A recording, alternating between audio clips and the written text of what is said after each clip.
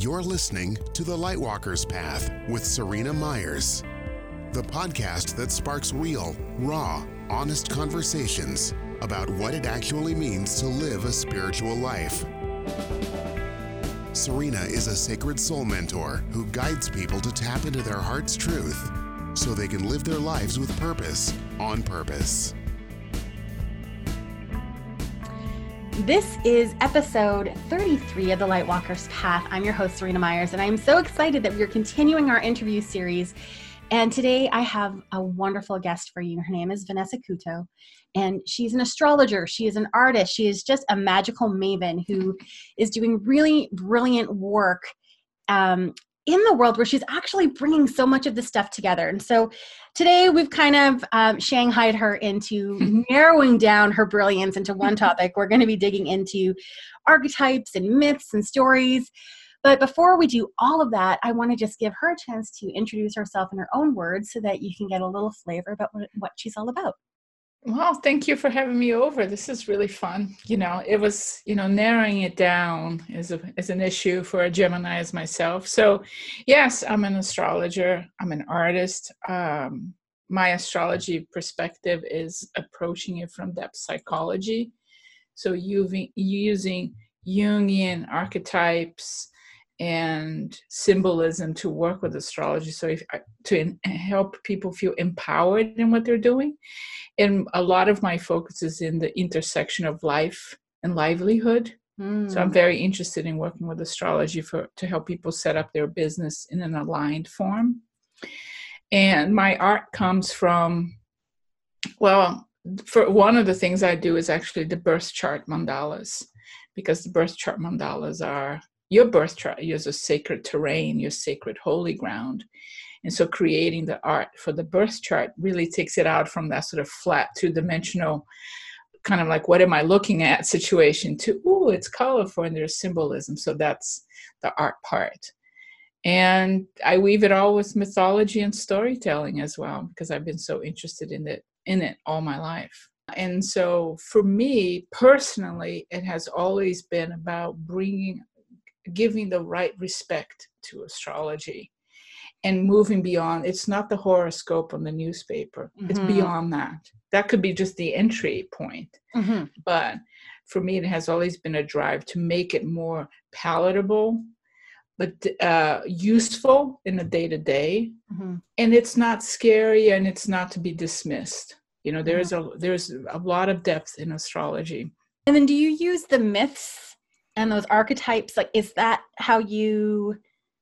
a teachable tool? Is it to make it a little bit easier for people who maybe aren't as well versed in the world to wrap their head around it? How does that come together? It depends a bit on the client sometimes. Some clients are kind of into it, or sometimes in looking at their chart, sort of a myth will sort of rise itself and I may need to explain it, bring it out to make, maybe I'm talking about a certain aspect, so I want to flesh it out and make it more tangible. So I'll use the stories as a way to make it more memorable and tangible. Mm-hmm. I use them a lot as I explain or give classes, but sometimes I'll actually go beyond the myth of the planet, or the sign. I will go into a different kind of myth altogether. Mm-hmm. Like this, next week I'm giving a talk. Well, by the time this goes out, but I'll have done the talk about 2020, exploring it from a mythic perspective. I'm actually going into King Arthur's mythology. I'm bypassing Greek stuff. Mm-hmm. And so to me, they're almost like, what myth feels kind of appropriate for this moment. Mm-hmm. So I just think that I myself learned a lot through story. So I find that using story, be it sometimes even fairy tales, helps you to remember. Mm-hmm. And especially when you're discussing some more challenging aspects in the chart, things that are a little harder to sort of digest. If you tell a story, I think it does help you have more entry points into that difficult situation. It feels less personal too when it's your chart. Yes. And you have a sense of like, oh, I can get some perspective, and the story is so rich. I can kind of see how it plays out instead of saying, like I gave the example earlier, you have this planet in the 7th house. It's always going to be horrible for your relationships. Well, if we can find a story, I think it allows the person to work with it a little bit better. Well, and I've taken one of your workshops, and I feel like you use that as a teaching. We were talking about the moon. I think it was like the romantic connection. Oh yeah, the sun and the moon luminary or something. romance. Yeah. Yeah, and it was so funny because when I read that, and like I started reading books on astrology when I was 8, because when my parents separated, my dad was like hardcore, like Linda Goodman's Love Signs, and like that was one of my first books. Yeah, like comparing all his like future women or whatever. He was using that book to like determine if they were a good match or not. And so that was my entry point into this world, which like probably not the best book for an 8-year-old, but here we go. And well, one thing she did well, it was a little bit, she had these little tidbits of stories that was a lot more manageable to understand. Yeah. Yeah. So it's like, even though by the time I took your workshop, I had been reading about astrology in some capacity or another, including working with astrologers and psychics when I worked at a psychic line for 30 years. And then I met you, and your spin on it still brought freshness to it. Like it was still able to expand it into a way that I hadn't either seen or hadn't considered, or maybe it had been presented to me before, but because you brought it from the approach of using stories, the message actually sunk in 30 years later. Oh, good. Yeah. I think it just really helps. And also I think it helps demystify it. Because I myself actually have a hard time when astrologers start going, and this planet is sextiling this planet. It's like, well, you lost me. Like, depending on how fast they go, I'm like, if I don't see it, it's very hard. But if I have the story, it's like, oh, it opens it up, demystifies it, and allows it to have different levels of interpretation. Because I think much like in anything, any system of knowledge, we tend to go for the key words. We want the bullet points. We want the hashtag. We want the Twitter, frame of mind. On one level, that is excellent because you get that. That's the information. But it makes it so quote unquote simple that it takes away the flavor. Right.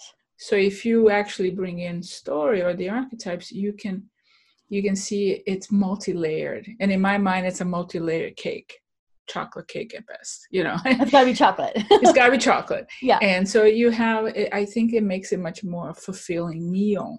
I'm more in favor rather than making it too simple, actually allow the complexity, make it a 5-course meal. Yeah. Make it complex, but digestible. Yeah. It's funny because as you were talking, I saw a flash in my head, because sometimes my guides bring forward little blips to talk about. They showed me all like how popular the memes are right now, where it's like, dogs as astrology signs, and just the old ladies or whatever, and you look at it and you're like, yeah, that's totally me. And I feel like it's wonderful because there's that engaging self-identifying aspect. Even if you weren't into astrology, but you knew what you were because you read your horoscope in the paper, you could go, oh yeah, that's funny. And while it's great for spreading the word mainstream, it is really shallow, and it lacks the kind of depth that you can get to when you're working with somebody who actually knows what to do with a chart. Yeah, I think it probably is with almost any field, right? In the healing field, all the modalities, so you can get stuck into this one thing. I'm actually, there are many astrologers who are sort of snobs about the sun sign astrology. I'm not. I think it's great. It's an entry point, but as long as you see it as an entry point, it's the little appetizer. You shouldn't get stuck there. I think if it really sparks your interest, follow the thread deeper. Kind of like Mercury retrograde, right? Yes. So just recently watching a sitcom, it was a blip of a scene, but there was a sign on the school saying Mercury's retrograde, be careful. And I thought, oh my God, it has arrived in a sitcom. Yeah. And while it's funny, and even I make fun of it, actually the meaning behind what you can really achieve with the Mercury retrograde is much more interesting than actually the shallow sort of surface level. But on one hand, it does make it more popular and sort of approachable. So I think it always helps as long as it's not utterly abused, right? Mm-hmm.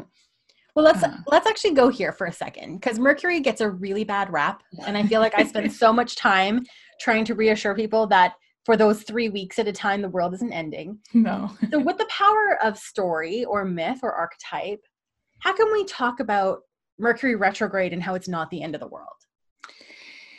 Well, let's go back to his original story. So Mercury, for the Greeks, was Hermes. And Hermes was born, one of the core things he wanted, he was the son of Zeus, of course, with one of his many lovers. And he was born with this idea immediately that he was not just going to be down here. He belonged in where his father lived, in Mount Olympus. He wanted to achieve that level. So he immediately started his life by using his cunning and his intelligence to achieve that level. He stole from his brother Apollo. He did all the trickery. So he was just barely out of his own mother, and he was already playing. So he's a trickster archetype. So that got his father's attention. Zeus liked what he did. Even his brother, who had, he had stolen the cattle from Apollo. And in an exchange for the cattle, he got Apollo got the lyre, and, he already was trading, right? So he was making the shenanigans. And Zeus promoted him immediately to the role of messenger for Olympus. And so there's some comedy that could be done with that story. But one of the key things he got was, as a messenger, he's the only one who could go anywhere, including the underworld.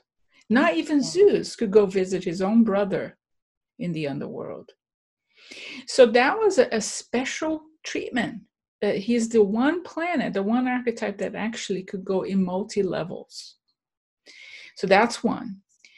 And so a lot of his stories speak to his being an archetype of crossroads, of moments in which he was the god of travelers.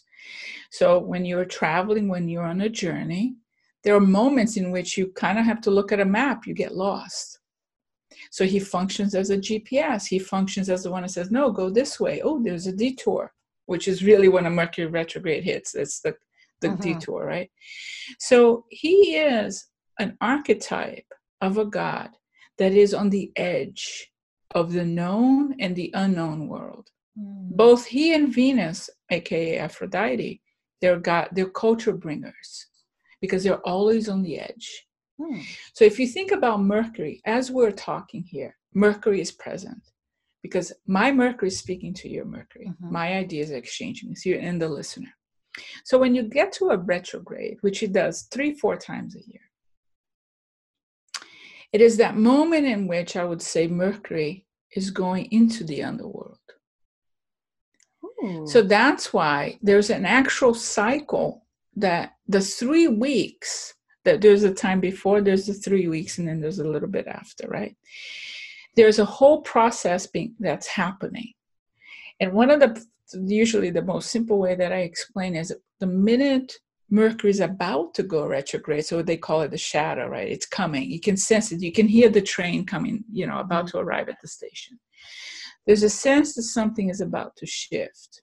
So it's, let's say when you're driving, your GPS stops working. This happened to me in Seattle not too long ago. My GPS for whatever stopped working. I was like, oh my God, I had to go old school, right? There was the Mercury moment. I don't know where I'm going. So didn't quite happen. So you can sense it coming.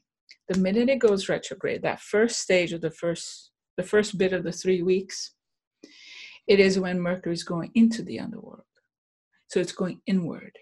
So everything that you are putting out, actually stop, bring it back. So bring it back in and go inward. So that's the underworld. Mercury going into the underworld. Then when he's down there in the cycle of Mercury, he meets the sun. And that's the new seed moment. Sun and Mercury come together. And there's a moment within the 3 weeks that we have a sense. Usually I tell people, pay attention to this date when the Sun and Mercury join, because an idea maybe out of the left field could come in and you're like, oh, a few weeks from now, I might go for that. It meets the Sun. And now the second part of those 3 weeks, you're still in the underworld, but there's sort of like, I can see the light at the end of the tunnel. Something shifted within. I can start moving out. And so a lot of the shenanigans that we hear about Mercury is that if you think about him as the archetype of communication, of exchange, of trips, of things that change from one end to the other, everything that's a trade, inner and outer, that's his rulership. Mm-hmm. So when he goes retrograde, he is sort of in a liminal space. He's in a threshold space. And so one of the best places I like to illustrate as a liminal space is actually an airport when you're waiting between flights, mm-hmm. which is another realm of Mercury, right? Because you're there, you are traveling, all these exchanges and information. Is when you are waiting between flights, when you are at the airport, you're kind of in a sort of a different zone, especially after you pass security. You can't just carry stuff from the outside. You're in this sort of locked in place where certain rules are different. And let's say your flight is delayed or canceled. Now you find yourself kind of stuck in a place that's very different. Or you run into people you wouldn't expect, or you'd strike up conversations you wouldn't expect. And it's sort of also a place of anxiety. Oh, am I going to make it? Am I going to make to the flight? There's a lot happening that's very pregnant when you are in a waiting zone. And so the Mercury retrograde is a bit like you're waiting between flights, and a lot could happen. Mm-hmm. So instead of being very tense, or as we say in Brazil, putting your skirt over your head and running around like, oh my God, Mercury's retrograde.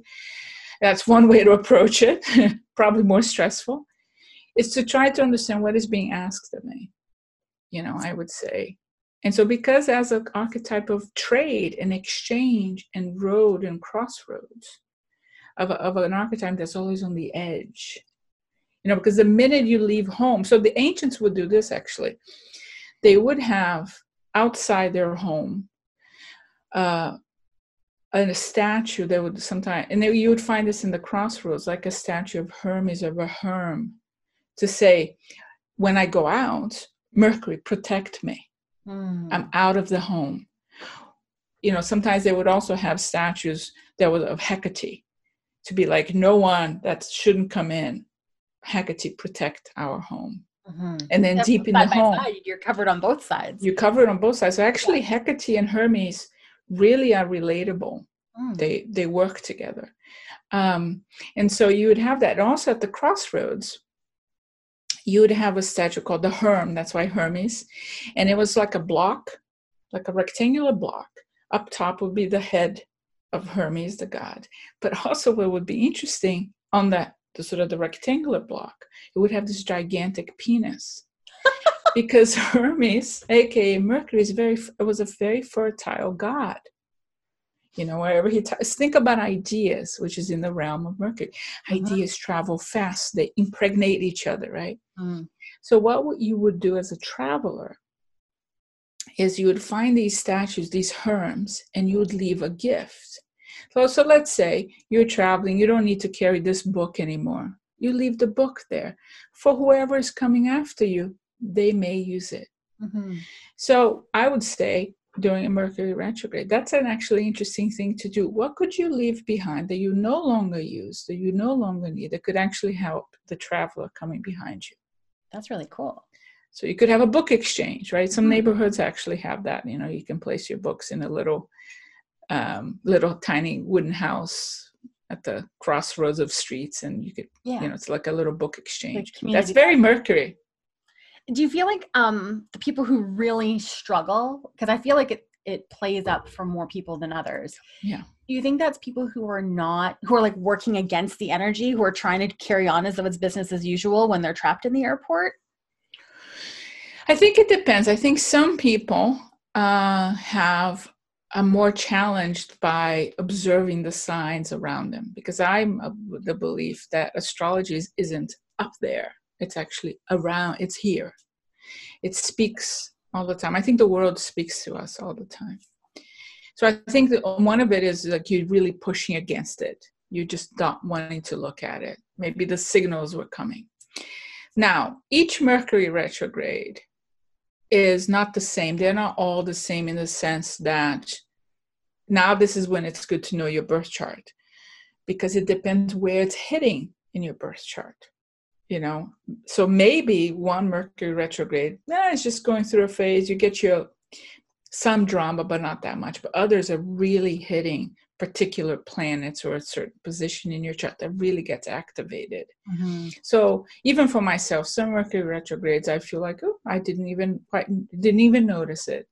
Others are like, well, that really got me. I also think that some people, because of the position of Mercury in their birth chart, they're more in tune to that archetype. Mm. You know, so they're already kind of engaged. And some people, I think, because they're into it, they're really keen on learning more, they're naturally becoming more sensitive to it, I would say. Now, I think there's also a bit of a placebo effect here, because sometimes I think people, just the fact that they hear it, they're already like, so anything will be, oh, it's Mercury retrograde, right? And so I think it depends on situation by situation to really, but at the end of the day, I would recommend there's a Mercury retrograde coming. Where is it hitting in your chart? Now you'll be better prepared to see what's really going on. Mm-hmm. For me personally, the number one thing I actually do notice across the board, all of them, is that I must be more flexible with my scheduling. There's something about, for me, that if I make any plans around Mercury retrograde, even if during and then afterwards, cancellations, reschedulings will happen more often. It's like a percentage goes up. Yeah. I used to fight against it. I used to be really annoyed. And then I was like, oh, just let it go. So in my case, I try to actually clear the calendar as much as I can to just allow for more buffer. Mm-hmm. And then what needs to get done can fit within that space, as opposed to trying to control. So that for me, that's what happens. I never really had that many problems with traveling or, situations like that, but it really depends on what's being activated. Mm-hmm. Now, next year, 2020, this year was the same. Mercury's retrograde, all in water signs. So the likelihood, like the one we just had in the fall, was in Scorpio. So the next one will be in Pisces. So the likelihood that people are going to be more emotional comes up, right? Yeah. So you're reviewing, you're revising, you're rethinking and all that in the realm of imagination and emotion and sensitivity.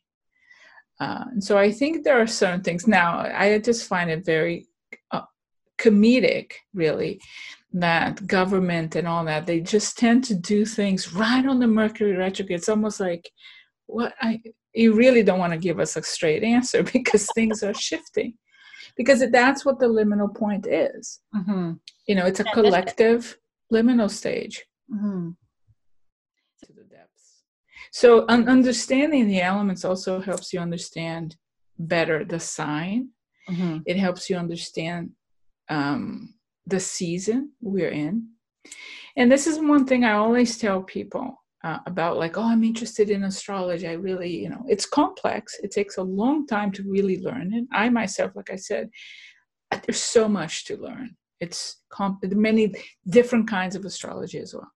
But one of the things I always tell my clients is this: look, astrology is around you. It's actually quite everywhere. Start by observing two things. One, where's the sun? So look at, is the sun in the month of Sagittarius, in the month of January? Observe the kinds of conversations that come up. Look at the headlines. You will see the sign sort of play out in different places.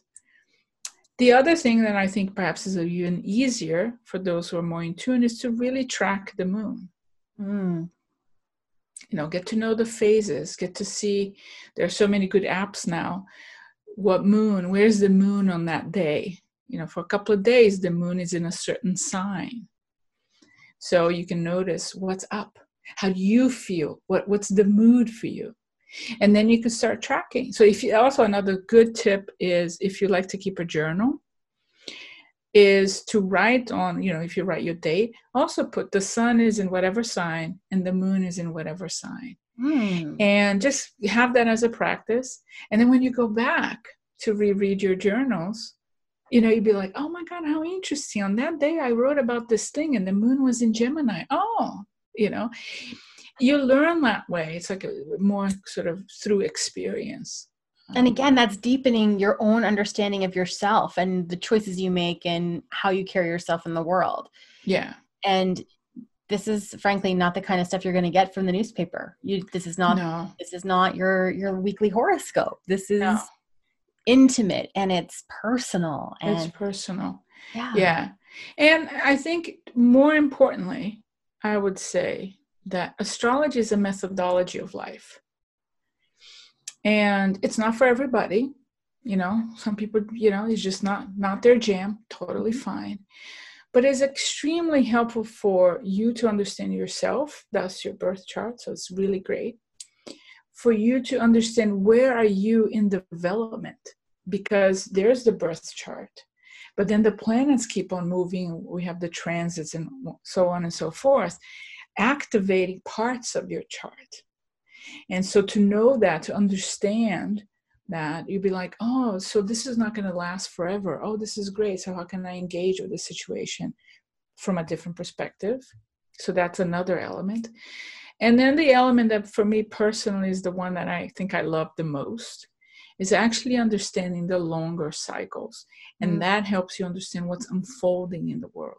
But there'll be those slower moving planets? The slower moving planets and the cycles and how they come together. You really get a more of a historic perspective and be like, oh, the world is not just crazy now. This has repeated before, and I can kind of see similarities. So I think it helps us have a perspective on what's unfolding and our place in the world now.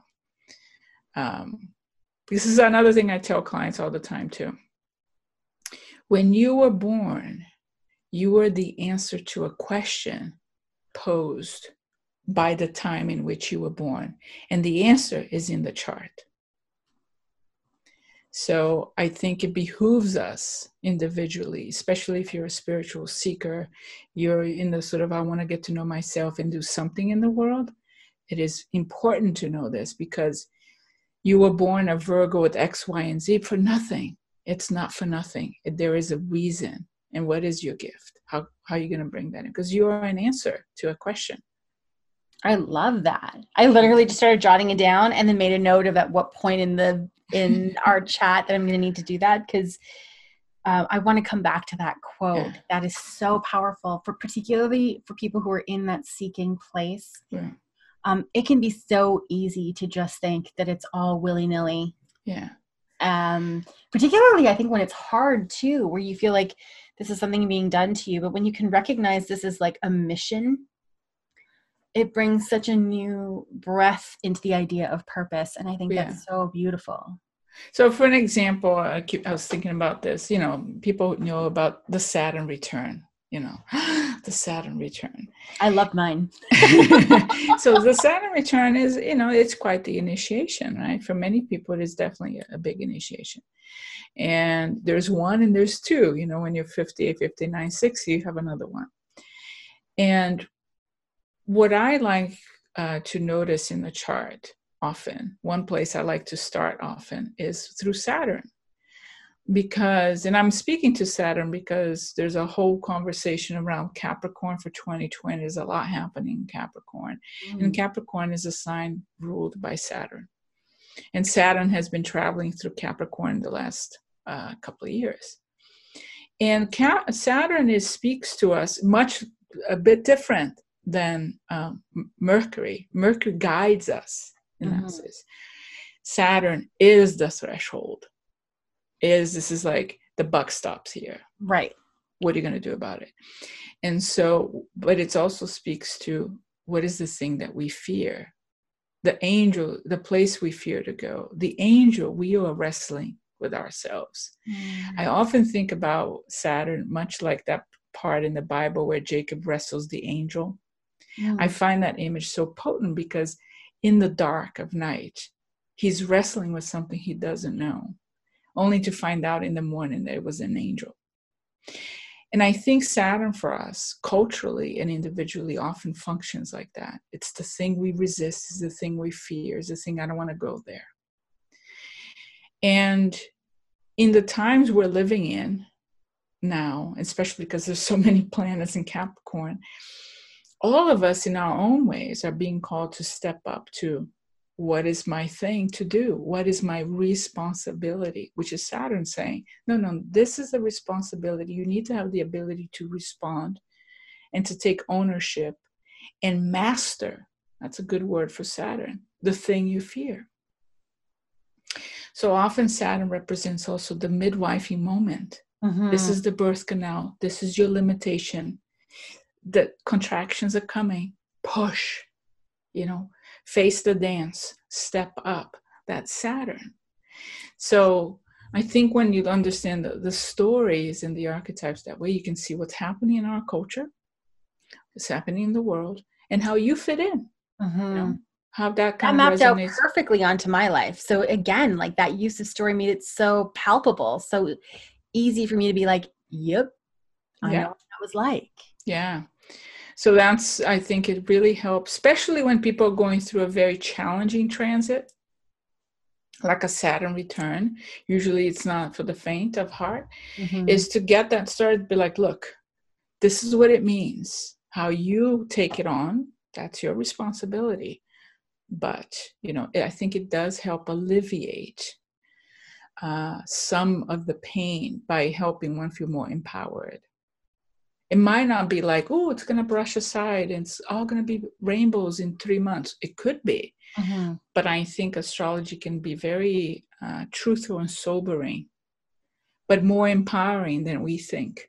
Right? So that's what I strive to do, to really kind of help the client be like, no, don't lose it. Don't put your skirt over your head. No need for that. This is what you need to see. This is what's a possible thing. And how are you going to engage in that conversation? Because it's almost like having the weather forecast. Do you need to bring an umbrella? If you open that umbrella, that's up to you. Totally. Right? You have an element of choice. But I think you have an element of choice the more you understand the territory. Yeah. Back to the analogy of the country. The more you understand the culture, the more proficient you are in the language, the better you navigate in that country.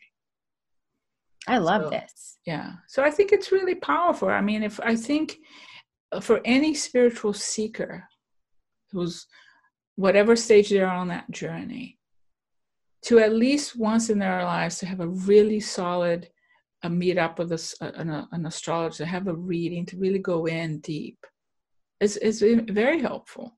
So let's talk about that. How can people work with you? You can reach me on my website, vanessacouto.com.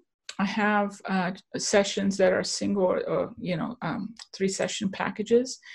And, you can find me out there. And if you want to sort of have a taste of what I kind of tend to talk about and the way I approach things, you can sign up for my newsletter. I have my Cosmic Mondays, as I call them, my missives. And online too, the way I work, you can get a taste of my language and, see if that resonates with you. Yeah. And that can be your gateway into working with her, because there's no way you're going to just, sign up for the list and then that's the end of that. Yeah. Thank you so much. Thank you. For this. This has been amazing and so eye-opening. I've really appreciated you taking the time today. You can find all of Vanessa's contact information in the show notes of this episode. And of course, if you want to keep the conversation going, I would love to see you in my Facebook community, The Lightwalkers Path, same name as this podcast, where we are having honest conversations about what it means to live a spiritual life. We'll see you there.